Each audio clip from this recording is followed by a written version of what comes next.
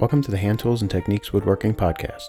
I'm your host, Bob Rosieski, answering your questions and bringing you tips and tricks to help you get the most out of your time in the shop.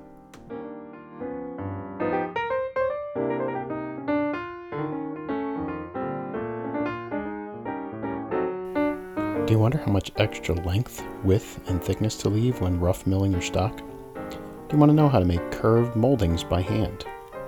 Are you interested in adding turned elements to your furniture? I'll discuss these topics and more today on Hand Tools and Techniques.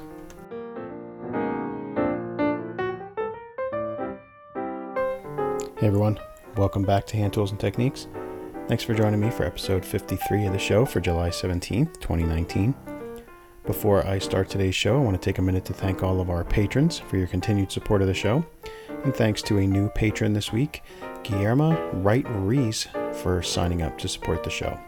Listener support helps to keep this show going, so if you'd like to support the show yourself, just head on over to patreon.com/brfinewoodworking. If you're already a patron, again, I thank you. And be sure to head on over to the Patreon post page to submit your questions and requests for the next patron Q&A video. So this week we are going to get right into the listener questions. So our first question for this week comes from Dave. He says, I have a couple of quick questions on milling stock from rough boards. First, when selecting rough timber, how much extra width, length, and thickness do you allow for if you have some final dimensions in mind? Will this typically be a fixed amount, or do you measure bowing and cupping and base it on how much flattening it might need? Second, when getting stock down to final size, when would you decide between sawing and planing? For example, if I've got some 2x2 stock to which will end up being 1.5 by 1.5, should I saw it closer to final dimension, then mill square with a plane, or mill a flat face and edge and then saw? Is there some rule of thumb you have for deciding that there's too much material to remove even with a scrub plane? So the first part of your question, I think, is probably a little more straightforward. I tend to leave my stock, I don't want to say quite a bit oversized. I tend to get pretty close to final dimension because, again, talking about the cup and the bowing of the board, I want to remove as much of that by sawing as possible. So what I mean by that is, if I've got a wide board and I'm going to rip some parts out of it, if I've got, maybe a 10-inch wide board and I need some 6-inch wide parts, I'm going to rip those out of that 10-inch wide board because that in itself is going to eliminate a good amount of that cupping before I even get to planing it. So one of the first things I'm going to do is cross-cut and rip parts before I start planing. I won't start planing any boards until after I've got them rough cross-cut and rough ripped. And again, that is to minimize the amount of cupping that I have to plane out of a board, and bowing as well. I'm trying to start with stock that's fairly flat and fairly straight, so I don't have a lot of cupping and bowing to remove, but there's always that inevitable amount that you're going to have to deal with. So when it comes to rough length, usually an inch oversized or less. If there's cracks or checking in the end of the board, I'm usually cutting that off before I even start to worry about, sizing my parts. I'm going to typically lay out on the board with some chalk where I'm going to get the parts that I need to get from, and then I'm going to cross cut and rough rip that stuff oversized. So the cross cutting, usually an inch oversized over length or less. Ripping, I would say a 1/2 inch over or less. And again, it really depends, like you said, on how bad the boards are. If I can get less than a 1/2 inch, that's even better because that's less that I have to worry about. But if I've got an edge that's got a good crook in it, got a good bow in it, that I might have to, plane that edge straight, then I might need leave a little bit more width so that I can plane that first edge straight. But usually my rough ripping is no more than about a 1/2 inch over width, and length no more than about an inch or less over length. As for thickness, I don't worry about that too much. because I'm not usually, I don't usually follow the rule of, plane your stock to rough thickness and then come back and plane it later. When I plane my stock, I'm planing it to final thickness and I'm using it right away because I don't mill and plane all of my boards ahead of time and then set them aside. I don't find it very efficient to work that way when you're working by hand. So, if I'm going to mill stock, I'm milling it for a specific purpose that I'm hopefully going to use it for that day. If I'm making a case side, for example, I'm going to try and mill up the stock for that case side and cut the case joinery that day if I can, so that I can, rough assemble it and keep everything kind of flat and in the orientation that I want. If I can't do that, then I may have to leave it a little bit over thickness. But I try not to worry about that too much because most of the time I can size my joinery, to the thickness, whatever thickness that the board is. So I don't pay too close attention to getting things to exact thicknesses when I'm working planing completely by hand because I just don't really need to. So I don't worry about that too much. As for your second question, when getting stock down to final size, when you decide between sawing and planing, I find that, it depends. So, if we're talking about ripping, on like a 4/4 board, sawing is going to be a lot faster in most cases. If I've got, an inch that has to come off that board, it's getting sawn, no doubt about it, because it's going to be a lot faster for me to saw off an inch than it is going to be for me to plane off an inch. If it's a half inch, usually about a half inch or less, if that board isn't too long, I'm going to plane it because I can set a jack plane for a pretty rank cut and hog off a half inch pretty quickly. So I would say if it's a half inch or less, I'm typically going to plane it. If it's more than a half inch, I'm usually going to saw it because it's just going to be a lot faster for me to saw, especially in hardwoods. It's going to be a lot faster for me to saw off an inch of width than it is going to be for me to plane off an inch of width. In terms of thickness, as I said, I don't do too much resawing because it's just very slow. It's usually much faster to plane thickness than it is to saw it. So usually I'm planing because we're usually talking about, an eighth of an inch or something like that. So, in terms of saw it or plane it, we're really not talking about getting into sawing until we get over about a half an inch to remove. So our second question comes from Elmer, and he actually requested this as a suggestion for the July Q&A video. But unfortunately, there's no way I'm going to be able to address this one in the July Q&A video. It's one of those things that's going to take me some time to put together. So I'm putting it aside for a future Q&A video, and I will get to it at some point. But I still thought it was a good question to talk about. So his question was, how were gooseneck moldings made, such as those seen on tall case clocks or highboys with bonnet tops?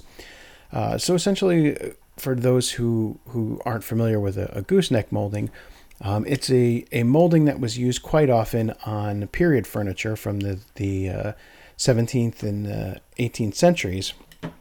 It's essentially a curved molding. And these days, you wouldn't think too much about, how to make a curved molding. You just run it over your router table.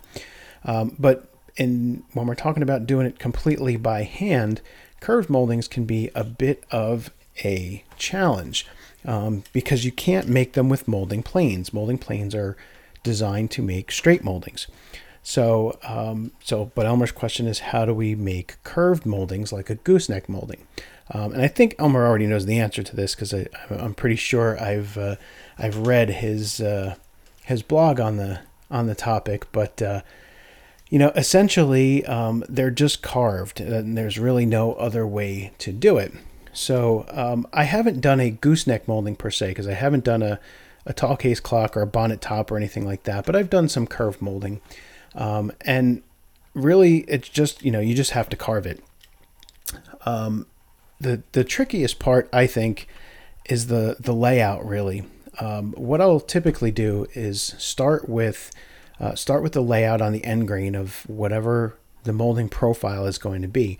So cut your molding stock to shape. So if it's going to be a gooseneck, what I would do, again, I haven't done a gooseneck, but here how I would go about the process would be to cut the gooseneck molding to shape, the stock that's going to follow that S shape of the gooseneck molding. And I would leave it a little bit long on both ends. So that S shape would have some kind of straight sections on either end that I could then cut off later, because part of it's going to be mitered. And then the top end might either be mitered, or it might have a rosette, or there might, something else to terminate that molding up at the top part of the gooseneck. So, for starters, I would leave the leading and trailing end of the S, I would leave them long to be cut off later. Then work out the profile of your molding. What is that molding profile going to look like? And draw that on the end grain. And I would draw it on both ends. Once I had the molding profile drawn on the ends, I would start to lay out the transitions along the faces. You could do this, you could make up some kind of marking gauge that could follow the curve in order to do this. I would probably tend to do it with just a pencil and a combination square, or something along those lines, just to get the profile of the molding transferred to the face of the molding. Once I had that done, I would try to make a few rabbets, perhaps, whether I was carving them down with a straight chisel, or whether I could use a router plane. In some cases, you might be able to use a router plane, use a marking gauge to scribe in some of the shallower details of the molding profile, and you might be able to remove some of that material with a rabbet plane. Not a rabbet plane, a router plane. And what couldn't be removed with the router plane would just have to be carefully removed with a flat chisel to get down to those rabbets. Similar to making a molding with molding planes, like, cutting rabbets with a rabbet plane first. Once I had the rabbets, then I would grab some carving gouges that would approximate, get close to the curve of the molding profile on the end grain. So I would try to match the curvature or sweep of those carving gouges as closely as possible to the sweep or the curvature of the molding profile, and start to carve away that material in the rabbets, taking it, one step at a time, one profile at a time, one curve at a time, and really just taking my time. Once I got the profile roughed in, what I would probably do would be to custom file a scraper into essentially a scratch stock. And that scraper would be the negative profile of the molding that I was making, so that I could do two things with that scratch stock. First, I could use it to test along the molding where more material might need to be removed with the gouges. But then I could also refine that molding profile with the scratch stock, with the scraper. You might not be able to use it in a scratch stock body. You may have to freehand it depending on how tight that gooseneck is. If it's a slow enough curve, you could probably put the scratch stock in a wooden body. But I think it would probably be just as easy to control it freehand, because it's going to be a pretty big scraper and a pretty big profile. So I'm not sure that you would necessarily need to put it in any type of scratch stock body. But I would custom file a scraper that I could use to test the profile at various points to see if any more material needed to be removed with the gouges, and then also to scrape and refine that profile and get it to be as consistent as possible. The one thing that I will say, and this really goes for miters of handmade planed moldings as well, not just gooseneck moldings or curved moldings, but when you go to miter that molding, chances are it's not going to line up perfectly at the miter like you might have with a machine-made molding. More than likely, you're going to need to slightly tweak that miter. And I did this. I'm almost positive that I showed how I do this in the video that I did on making the mitered frame for the oil painting that I had. And I just took some carving gouges and just kind of blended the corner of the miter together where the profile didn't meet up exactly perfectly. And it's just a matter of, relieving the high spots and kind of blending everything in at that mitered corner. And that's kind of the beauty of a handmade molding, is that you can do that. You can have minor variation. You can kind of carve that mitered corner where everything meets. And a little bit of inconsistency really is not a big deal. And then, use your scraper as well to kind of refine that corner as well if you need to. So yeah, I don't think there's really an easy answer or an easy way to do it. Essentially, it's really just carve it and scrape it. And that's really the only way that I can think of to do a curved molding by hand. So that's actually all the questions that I have for this week. As always, if you have questions, feedback, or topic suggestions for the show, record a voice memo on your phone and email it to bob@brfinewoodworking.com. You can also leave a voicemail at 276-601-3123, or you can go to brfinewoodworking.com/contact and fill out the contact form. So today's main topic is going to be a short discussion on different types of lathes, and then how to get started turning for furniture. So, and I'm being very specific when I say turning for furniture, because I am really not much of a bowl turner, or I don't turn ornaments or vases or anything like that. I may turn a bowl here or there, but I'm not very proficient at it. It's not something that I have a lot of experience doing. So my turning really to this point has been limited to furniture work. So that's what I really want to focus on, because if you do a lot of flat work, that's probably what you're most interested in, is adding some turning to your furniture work. So the first thing you're really going to have to decide is what type of lathe do you want to get into. And there are several different types, and I don't mean, mini or midi or full-size lathe. I mean in more general terms, right? So there are electric lathes, and that's probably the path that most people take. But for folks that are interested in doing things without electricity, there's some options as well. You could get into a spring pole lathe, which is probably the oldest form of lathe that we would deal with.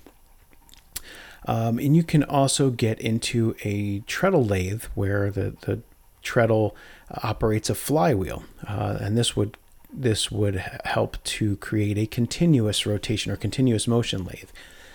So I actually learned to turn on a spring pole lathe. I did not have an electric lathe as my first lathe. My very first lathe was a spring pole lathe, and I taught myself to turn using that lathe. And it's a very viable way to go. Folks like Peter Follansbee have used spring pole lathes all their life, and have never bothered to switch to anything else. And he's extremely efficient with it. He's very good at it. And you can do a lifetime of work, furniture work, and bowl work with nothing more than a spring pole lathe. The benefits of the spring pole lathe, extremely inexpensive to build compared to building a flywheel treadle lathe, or buying an electric lathe. The cash outlay for a spring pole lathe can be next to nothing. You can literally go into the woods, chop down a tree, split it out into parts for the spring pole lathe, grab a couple of bolts from the hardware store to make the points for the poppets, and you're basically good to go from there. You really don't need to invest much of anything financially to get started in turning if you go with a spring pole lathe. The benefit of the spring pole lathe in terms of human powered lathes is that the spring pole lathe has a ton of power. You can really hog off wood heavy and fast with a spring pole lathe, because there's a lot of torque That's the string is wrapped directly around the workpiece, which provides lots of friction and lots of contact with the workpiece. And your leg is in direct contact. So every treadle of your leg is in direct contact with the workpiece and is turning that workpiece 2 or 3 times every time you treadle down. So there is a ton of power and a ton of torque with a spring pole lathe.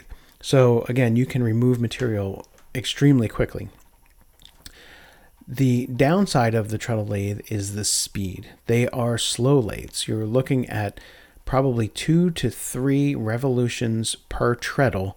And if you're treadling, maybe once a second, probably not even quite that fast, but let's say you're treadling at a pretty quick pace of once a second, you're looking at 60 treadles per minute. So about 120 to 150 revolutions per minute. Not a very fast pace, especially when you're starting to get into spindle work, where on an electric lathe, spindle turners may turn at 2,000, 2,500 RPMs. You're turning at about 100 RPMs with a spring pole lathe. Tons of power, not a lot of speed. The other thing with spring pole lathes is you are going to want to make sure you're using tools that are honed with stones, not just off the grinder. Most people who turn on an electric lathe, and not all, but most, will go directly from the grinder back to turning. They don't bother to hone the edges of their turning tools any more than what the grinder gives them. With a spring pole lathe and a treadle lathe, flywheel treadle lathe for that matter, you're going to want to hone your tools with stones, because it's the sharpness of your tools is really what's going to give you the finish, the nice finish off the tool, because you don't have the speed that you have in an electric lathe. In an electric lathe, it's really the speed that gives you that nice finish. Some people do hone their tools. I hone my tools, even though I'm turning on an electric lathe these days. I still turn with my spring pole lathe tools, which are carbon steel tools, and I still hone them on stones. But most people don't. They rely on the speed of the lathe itself to give them the off the tool smooth finish. So if you're looking for that off the tool smooth finish on a spring pole lathe, you've got to hone your tools razor sharp, just like you would your paring chisels.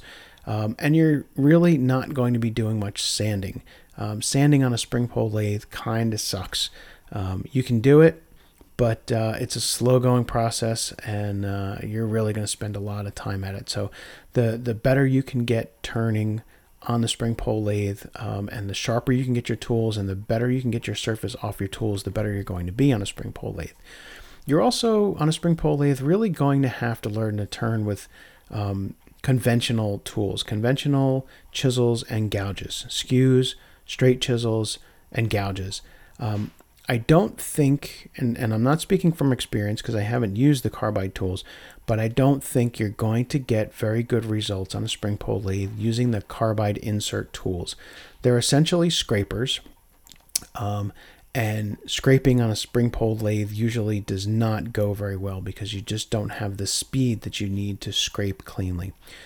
So you're really going to have to learn to use conventional tools. So if that's not something you're willing to do, you may want to avoid the spring pole lathe. If you just want to get in there and turn some stuff for your furniture pieces using the carbide insert tools, probably going to want to stay away from the spring pole lathe. But other than that, I mean, they can be made portable. I'm not a big fan of the portable ones. That I had one that was pretty much portable, and I really felt that it needed to be heavier to be better. I've used a much heavier version of a spring pole lathe that was built based on the version in Roubaud's book, and it was a much better lathe than my portable lathe. Much better feedback, much more stable. And you can just really feel the difference using that lathe versus the small portable ones.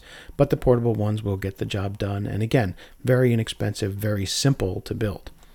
The next step up in terms of human power lathes would be the flywheel treadle lathe. Now, these are going to be more expensive to build. They're going to be more complicated to build than the spring pole lathe. However, they have the benefit of continuous rotational motion. One of the things with the spring pole lathe is the reciprocal motion. As you treadle down, the workpiece spins towards you and you make your cuts. As you release pressure on the treadle and it springs back up, the workpiece reverses direction, spins away from you, and you won't be cutting on the upstroke. You'll only be cutting on the down treadle. The flywheel treadle lathe solves this problem by introducing a flywheel, which introduces continuous rotational motion to the workpiece. So it's more like turning on an electric lathe because the piece is constantly spinning towards you. You don't have to worry about that backward stroke where the piece spins away from you like you do on the spring pole lathe. You can get much more speed on a treadle lathe than you can on a spring pole lathe because your flywheel is typically about 2 feet in diameter, and the mandrel or the drive part of the drive spur where the belt wraps around is usually about 2 or 3 inches in diameter. So you can see that the gearing difference right there, where one spin of a 24-inch diameter wheel compared to multiple spins, multiple rotations of that headstock, which is only 2 or 3 inches in diameter. So much faster on the treadle lathe. In fact, you can get a treadle lathe up to the point where it would almost rival what you can do on an electric lathe. The downside to the treadle lathe, though, is with that increase in speed, you have a significant loss in power. If you try to really hog material off on a flywheel treadle lathe like you would do on a spring pole lathe, you're likely just going to stall the lathe and the piece is going to stop dead. So your cuts are going to have to be a lot lighter on the flywheel treadle lathe. I have also turned on flywheel treadle lathes at the museum that I used to volunteer at. And I can attest to the fact that, if you try to take too deep of a cut, you will stall the lathe because the drive belt just slips, and the treadle continues to spin, but the belt just slips on the headstock. So you do have to take much lighter cut. Your tools do need to be just as sharp as they were with the spring pole lathe. You're probably still going to want to use tools that have been honed with a stone, but you can probably do some sanding on your treadle lathe that you probably weren't going to do on the spring pole lathe because you can get the speed much higher on a flywheel treadle lathe. Other than that, you have all the benefits that you have on an electric lathe. With a flywheel treadle lathe, you have the continuous motion, you have the speed. You can use pretty much all the same tools that you would use on an electric lathe. The difference being you are going to have to pump that treadle in order to make the lathe spin.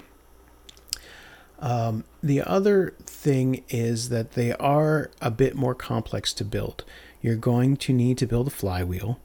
You're going to need to incorporate bearings into the system that you really didn't need in the spring pole lathe, so that the build is more complex and it's a lot more fussy and finicky than a spring pole lathe, because you've got to get the axles lined up, you've got to get all the bearings lined up so that they don't bind, you've got to get the flywheel lined up with the drive pulley on the drive center. So there's a lot of things to work out and get lined up and get just right for a flywheel treadle lathe to work smoothly.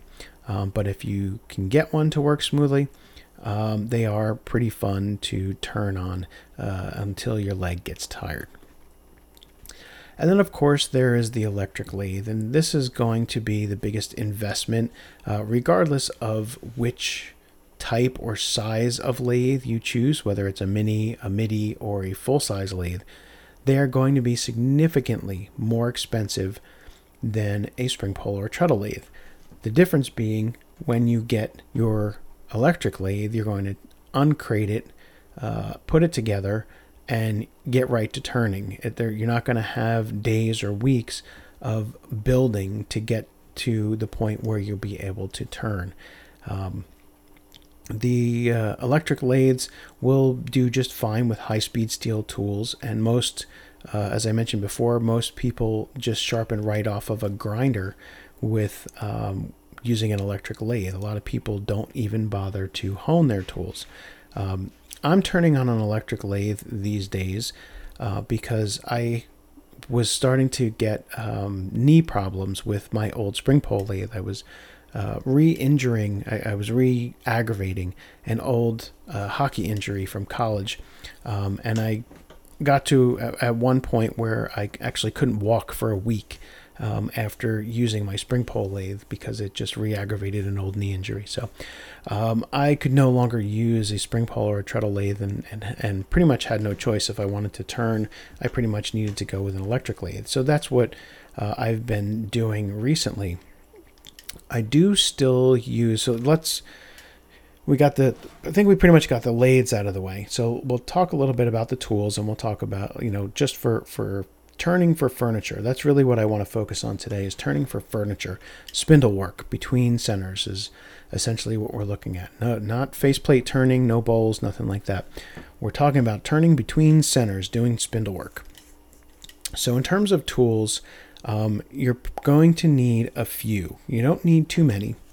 I would suggest you're going to want a roughing gouge, which is usually it's a fairly flat gouge in terms of spring pole work, and oftentimes treadle lathe work as well. Most modern roughing gouges tend to be pretty deeply fluted, big U-shaped things. So there's a bit of a difference between the older style roughing gouges and the new style roughing gouges, but you will need a roughing gouge. And that's usually a gouge that runs anywhere from 3/4 of an inch to 1.5 inches in width. And it can be a fairly shallow gouge. It can be a really deep fluted gouge. It doesn't really matter. It's a gouge that's going to be ground and sharpened straight across, just like your typical carving gouge. Just a lot heavier duty. I am still using the roughing gouge that I had for my pole lathe. It is an Ashley Isles carbon steel gouge. It is not a high-speed steel gouge. Most people who turn on an electric lathe will opt for high-speed steel tools because they feel that they can go right from the grinder right back to the lathe, and also the high revolutions, the high RPMs of the electric lathe. There's no fear of damaging or drawing the temper out of the gouge from the actual turning itself. My feeling is that if you are heating up your gouge so much on your lathe that you're drawing the temper out of it, you should really be sharpening your gouge a lot more often.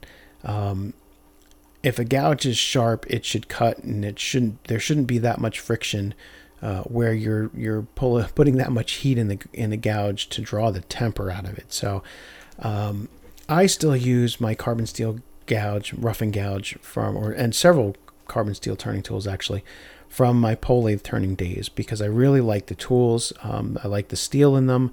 I like how sharp I can get them, and I can get really nice finishes right off the tool because I can get those tools so sharp. So I use an electric lathe now. I still use my carbon steel turning tools, and they work just fine. The benefit of the carbon steel is that they're much less expensive. If you look at a decent, just to compare apples to apples, let's look at the Ashley Isles line. I have the carbon steel roughing gouge for the pole lathe that they sell, and I think it was about $25, maybe $30, something like that. Their roughing gouges in their high-speed steel, I think, are around $60 or $70. They're extremely, there's a big difference in price. So carbon steel tools can be had much less expensively unless you go with, a lower-end high-speed steel tool. So a roughing gouge, you're going to need a roughing gouge. That's going to take you from your initial square stock to your initial round. The second tool I would recommend would be a skew chisel. And again, I'm still using the 3/4 inch carbon steel skew chisel that I used for my pole lathe. And I use the skew chisel a lot. I use it for parting in parts. A lot of people use the parting tool. I love to use the skew chisel to kind of cut V's in, and instead of using the parting tool, because I think it's much cleaner that way. And I just got used to using it on the spring pole lathe, because you really can't use a parting tool all that successfully on a spring pole lathe. So if you're going with a spring pole or a flywheel treadle lathe, you may want to think about not worrying about the parting tool right away. So rough and gouge and a skew definitely would be my first two recommendations. My third recommendation would be a spindle gouge, a detail spindle gouge, something about 3/8 of an inch that you can grind a fingernail grind on. This is going to be for turning coves and beads as well. I tend to turn beads with my skew chisel, but for cove work, you're definitely going to need some type of detailed spindle gouge. Again, I'm using the Ashley Isles carbon steel spindle gouge that I had from my pole lathe. Works a treat. I haven't felt the need to change, even though I am now using an electric lathe. I have not worried about upgrading, quote unquote, to a high-speed steel tool. I'm still using the carbon steel. I can still hone it with stones, and it still works just great. So those are the three main tools that I would say are going to be the most useful to you: the rough and gouge, the skew, something about a 3/4 or to 1 inch wide, and a detail spindle gouge, something about 3/8 of an inch wide. If you're going to go the route of the pole lathe, one more chisel that might be useful would be a wide chisel, like a 2-inch wide straight chisel. And on a pole lathe, this is used for planing cuts. And it is just like it sounds. You're basically taking thin, wide shavings that allow you to make very smooth cylinders on the pole lathe. I used mine a lot when making like wooden screws for vices or clamps and things like that, because with that 2-inch wide flat chisel, you could make really nice fine planing cuts and get a really nice smooth flat blank for a bench screw or a clamp screw. So now that I'm using the electric lathe, I tend not to use that 2-inch wide planing chisel quite as much, but I do still grab for it once in a while. But if you're going to go the pole lathe route, I definitely recommend that 2-inch wide planing chisel as well. And even if you're going to go with a flywheel lathe, I think you could use it for that. If you're going to go with the electric lathe, I would skip the 2-inch wide planing chisel and instead, for your fourth tool, go with a parting tool. I think that is really going to help you. The parting tool is one of those tools that really doesn't work so well on a spring pole lathe, works okay on a flywheel treadle lathe, and works okay on an electric lathe. So you can do things a little faster with the parting tool than you can with a skew on an electric lathe. So the parting tool could be valuable, and you can get some fairly inexpensive parting tools. It's not a finishing tool, so it's not something you really need to spend a lot of money on, your parting tool. But really, those are the four. I think those are the only four tools you really need: rough and gouge, skew chisel, spindle gouge, and optionally the parting tool if you're working with an electric lathe or a flywheel lathe. And even for those two lathes, I would say the parting tool is optional. You could do most things that you would do with the parting tool. You can do most of those things with the skew chisel and really not need the parting tool. So really, if you were just getting started, you could just go with the three chisels: the rough and gouge, the skew chisel, and the spindle gouge. And I think that's about all you would really need to get started. Then you're going to want some way to measure your parts, whether that's some type of dial caliper or just or a vernier caliper, or just an outside caliper that looks kind of like a pair of dividers, but curved, so you can gauge outside measurements. And you can pretty much do all the turning that you need for furniture work with just those three tools and a caliper or two. I would suggest starting with some simple stuff, maybe practice turning, just turn a cylinder and then take that cylinder and turn it into some beads and coves.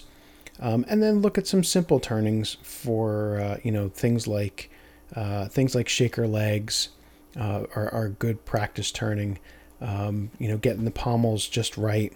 That's my opinion, that the hardest thing to learn, I think, with spindle turning is to make nice pommels. Once you learn to make nice pommels, I think you pretty much do anything in spindle turning, and adding those turn elements is really nice in your furniture work, because it just gives you that little bit extra, whether it's to put a finial on something, or a turned leg, or maybe turn and then carve some quarter columns or half columns, or you could do a turned and carved leg. So it just opens up a lot more room to add to your repertoire with your furniture work. So I am very glad that I learned to turn years ago. I'm glad that I learned to turn on a pole lathe, because I feel like it made my turning on the flywheel lathe and the electric lathe better, because learning to turn on the pole lathe forces you to cut and use the traditional tools properly, because you can't scrape with those tools on a pole lathe. You just make a mess of things. So you have to learn to ride the bevel and to cut properly with your gouges and your skews. So I would highly encourage you to learn to turn with traditional tools. There's nothing wrong with carbide tools if you want to go that way with your electric lathe. By all means, go ahead. They're not. I don't have a lot of experience with them, so they're not tools I'm going to talk about really. My experience is all with the traditional tools, and as I said, learning on a pole lathe really helped me to improve my turning on my electric lathe. So I do recommend that at some point, even if you decide to start with the carbide tools, that at some point you learn to use the traditional tools, because you'll get a much better finish off the tool once you learn to use them, and you'll reduce your sanding to very little needed, if any at all. So that's going to do it for this week's show. As always, I want to thank y'all for joining me and allowing me to do this. I'm extremely grateful for all the support you've all provided. As a reminder, please send in your feedback, questions, and topic suggestions, because this show depends upon your input and participation for its content. Just record a voice memo on your phone and email it to bob@brfinewoodworking.com. You can also leave a voicemail at 276-601-3123, or you can use the contact form on the website at brfinewoodworking.com/contact. If you're looking for the show notes for today's episode, you can find them on my website at brfinewoodworking.com/htt053. In the show notes, you'll find links that I referred to in today's show, and you can also find links to follow me on all my social media accounts. Finally, if you'd like to support the show, you can become a supporter on Patreon and get your questions answered in the monthly Q&A video, or you can make a one-time donation through PayPal, and you'll find links to do so in the show notes and at brfinewoodworking.com/support. So thanks again for listening. Until next time, stay sharp, everybody.